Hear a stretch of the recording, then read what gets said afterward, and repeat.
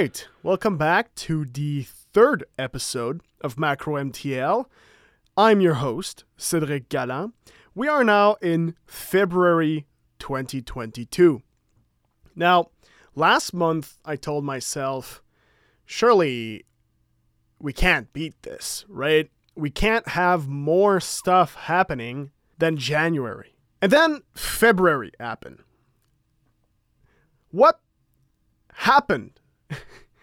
So much is going on and so much has happened. Things have concluded now. But I mean, let's just get straight into it. And I'm not going to push it any further here. We're going to go straight into the trucker convoy. Like, come on. This is pretty much the most prominent piece of news that happened in Canada during February. That 19 days of truckers basically sieging Ottawa for vaccine mandates. They didn't want vaccine mandates. They didn't want vaccine passports for their job. That's how it started. Now it's become something of its own. But there's quite a few angles that you could take to talk about the trucker convoy, but I decided to take something closer to home, closer to journalism, because one of the main things that I saw during the trucker convoy was, in that whole debacle, was how journalists were being treated or mistreated. And I know a few people, well, there's a trifecta that's from The Link. The Link is one of the student medias at Concordia. And they went out there. They went to Ottawa, and they also covered the Montreal protest that happened. So they went to Ottawa, but it was, fourth day, which in hindsight, the fourth day was like, oh, wow, such a cute little protest with some enraged people. Yeah, no, this isn't it anymore. Well, technically, it is over. But I did do an interview with Zachary Fortier, which is one of the trifecta at The Link. And, well, he had a few things to say about this. We had a lengthy conversation, but I put in just the best parts. But it's still a pretty long clip here. But I'll let it play out because there's quite a lot of information to unpack in that clip. So here goes. And what's the difference between the protest that was in Montreal and Ottawa? The main differences between Ottawa and Montreal, besides the language, probably the frustration I could feel. In Ottawa, they had already been there for 4 days. Now we're at day 19, or Lord knows when this comes out how many days we'll be at.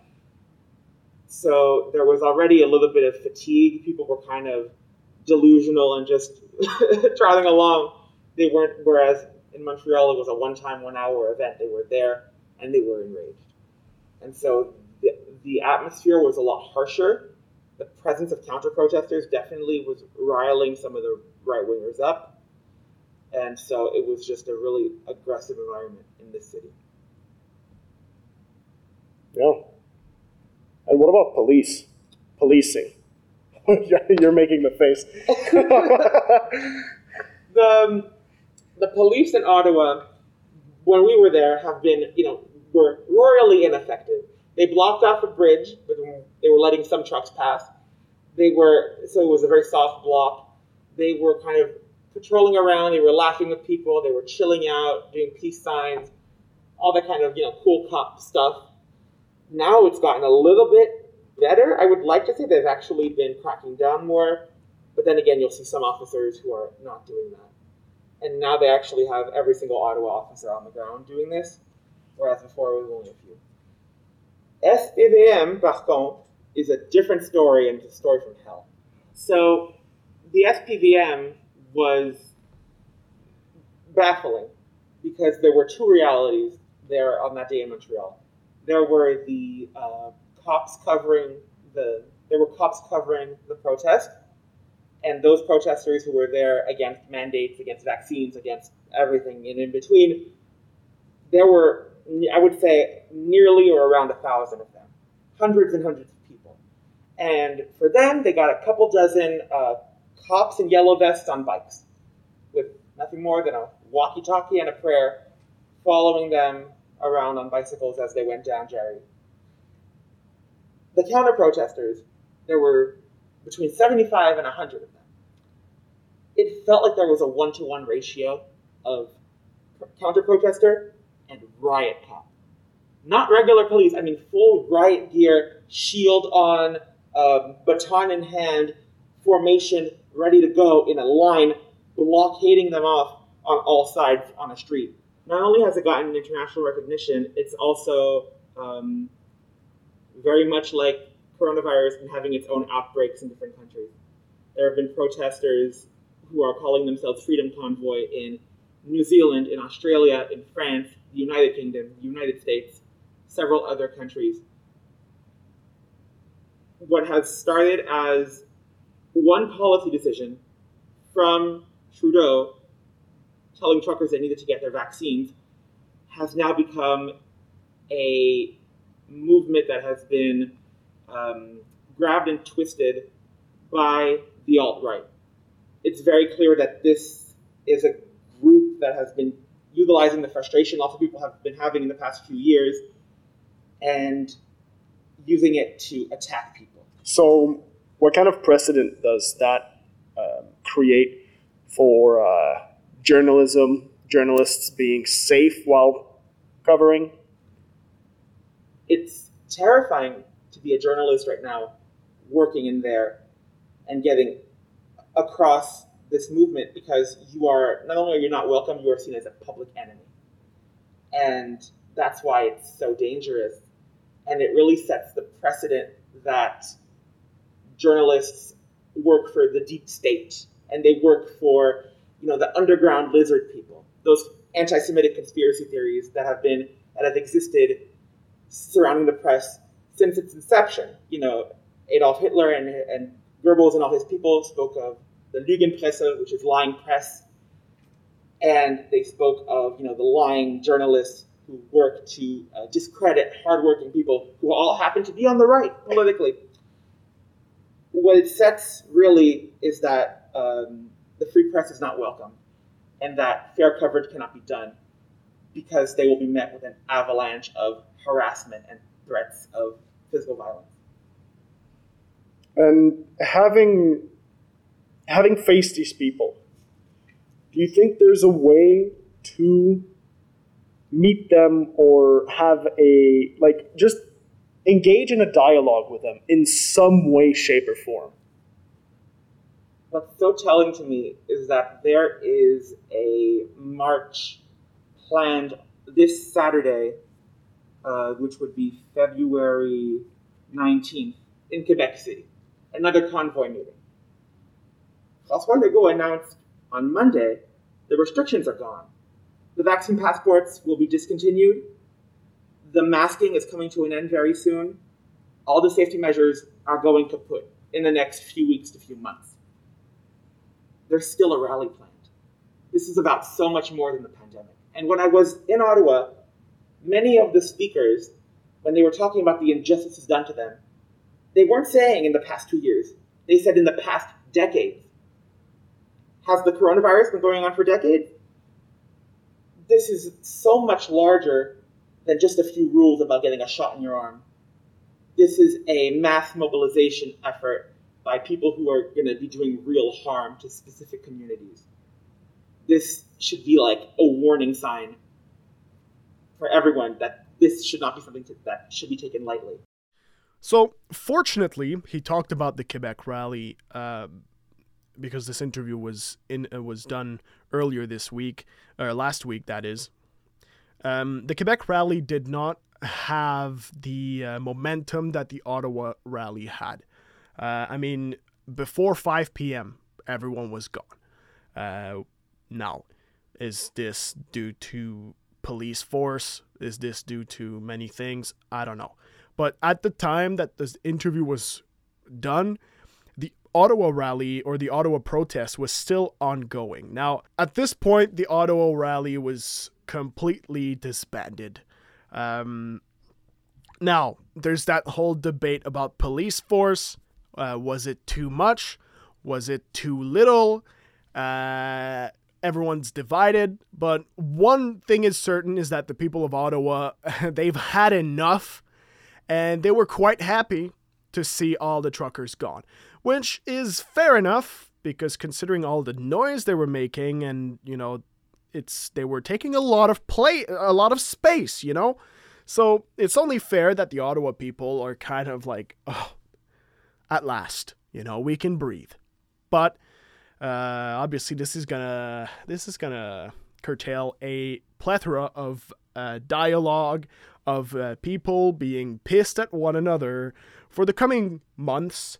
But one thing is certain is that this trucker convoy, the Freedom Convoy, it's raised something even scarier to me, and that's the radicalization of Canada.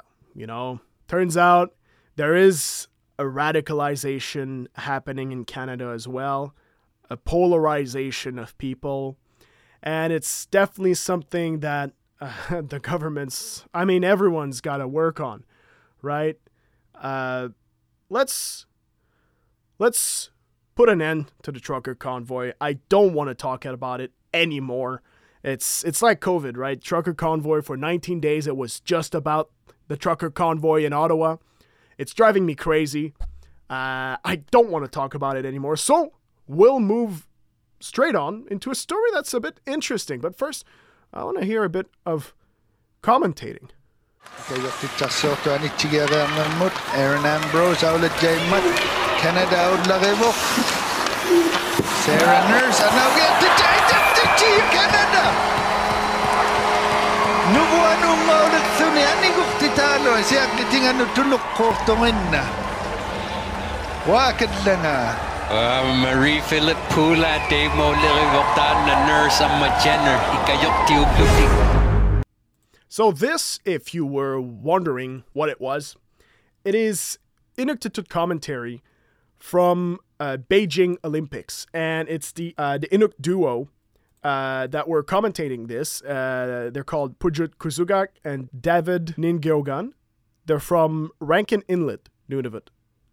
And they're I think they are the first duo that are doing the commentating in Inuktitut, and that was the hockey game. The women's hockey team winning gold. And I just wanted to segue into the Olympics here, because this is not a story about Inuktitut commentary. I just wanted to just throw that in there because it's interesting, it's fun.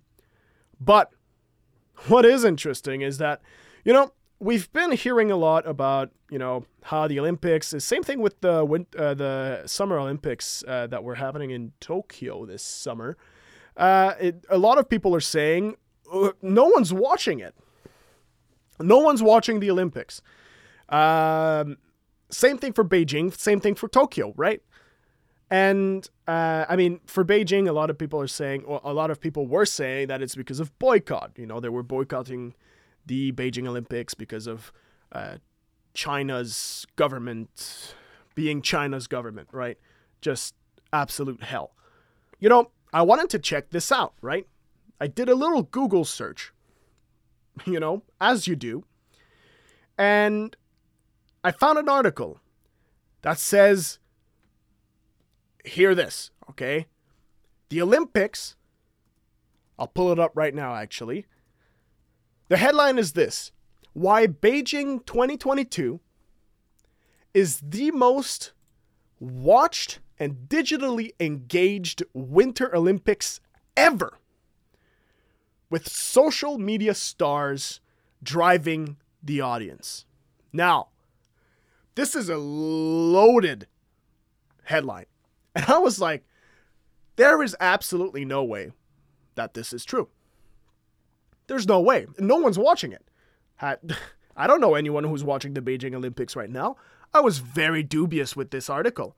And then later down the line in this article, they're throwing out stats here. Games attract almost 600 million Chinese viewers in first week, with over 100 million Americans tuning in. Whoa. So you're telling me 1/3 of America is watching the Beijing Olympics. Okay. Something's going on here, right? So on this page, right, on the page that the article is on, it doesn't say which publication it's published by. So then you click on the homepage and you see South China Morning Post. Okay. So the rabbit hole continues. Like you might think, okay, South China Morning Post, it's related to the government. The government is publishing this article. You know, blah, blah. No. It's a Hong Kong publisher. It's from Hong Kong. And they're owned by Alibaba. And Alibaba, they're not owned by the government of China, surprisingly enough. Alibaba is very much under the scrutiny of the government of China, but the government of China have a hard time getting their hands into Alibaba. So this kind of puts out the question, like, why are they doing this? Because then I cross-checked this information, and then I found out that no. The Chinese, the Beijing Olympics, are not getting these numbers. Maybe the 600 million Chinese people may be in China, but NBC reported that they saw a 50% loss in their Olympic watch rates. So the primetime telecasts are averaging around 12 million viewers compared to 23.9 million viewers 4 years ago. I'm sorry, there's a bit of a discrepancy between 12 million and 100 million. And that South China Morning Post article was the first one that came up when I researched this. This is only a little story that I went through while researching this episode. It's definitely something. But now let's get into the more worrying story here. And that's Russia and Ukraine. Let's hear Joe Biden say something here. You know, look, we have reason to believe the Russian forces are planning to and intend to attack Ukraine in the coming week, in the coming days. We believe that they will target Ukraine's capital, Kyiv, a city of 2.8 million innocent people. We're calling out Russia's plans loudly and repeatedly, not because we want a conflict, but because we're doing everything in our power to remove any reason that Russia may give to justify invading Ukraine and prevent them from moving. Make no mistake, if Russia pursues its plans, it will be responsible for a catastrophic and needless war of choice. The United States and our allies are prepared to defend every inch of NATO territory from any threat to our collective security as well. We also will not send troops in to fight in Ukraine, but we will continue to support the Ukrainian people. This past year, the United States provided a record amount of security assistance to Ukraine to bolster its defensive, $650 million from Javelin missiles to ammunition. We also previously provided $500 million in humanitarian aid and economic support for Ukraine. And earlier this week, we also announced an additional sovereign loan guarantee of up to $1 billion to strengthen Ukraine's economic resilience. But the bottom line is this: the United States and our allies and partners will support the Ukrainian people. We will hold Russia accountable for its actions. The West is united and resolved. We're ready to impose severe sanctions on Russia if it further invades Ukraine. But I say again, Russia can still choose diplomacy. So this Joe Biden clip was on Friday, and obviously a lot has happened between that and now. Reportedly, there's been shots fired at the border. Reportedly, there's been bombardments around the border as well. No, this is very real. It's looking It's looking like it's going to happen. And, I mean, it's a very complex story here. You know, the headlines are showing, oh, Russia are going to invade Ukraine. But there's a big question here. Why do they want to invade Ukraine? Why is Russia doing this? Because from my perspective, back at the beginning of the month, when the story was picking up, I was low-key kind of laughing at Russia for even trying to do this masquerade. I was like, they're not going to do this. I was wrong. I was very wrong. Because there's a whole story behind this. And, you know, I'm going to try to explain this. It's a very complex one. Russian geopolitics. It's a whole mess. But let's try to get through the story together here. Okay? So, Russia has an interesting geography. Surprisingly, Russia has little access to water on the Western Front. They have little access to the Atlantic Ocean. On the Pacific side, no problem at all, right? But their options are limited when it comes to the Atlantic. They've got the Baltic Sea, which is littered with Finland, Sweden, Denmark. Like, they don't own the Baltic Sea at all. And they won't ever own it. And their second option is the Black Sea. And the Black Sea is shared with Ukraine and Turkey. All these countries have one thing in common except Ukraine. And that's NATO. NATO. Ooh, the big NATO, right? They all are part of NATO. Which is, I mean, quickly I'm going to explain what NATO is. It's a military organization. It's like an association of pretty much every country in Europe and Canada and the United States. And that's basically just to keep Russia at bay. And Ukraine were never part of NATO. Russia would never let that happen.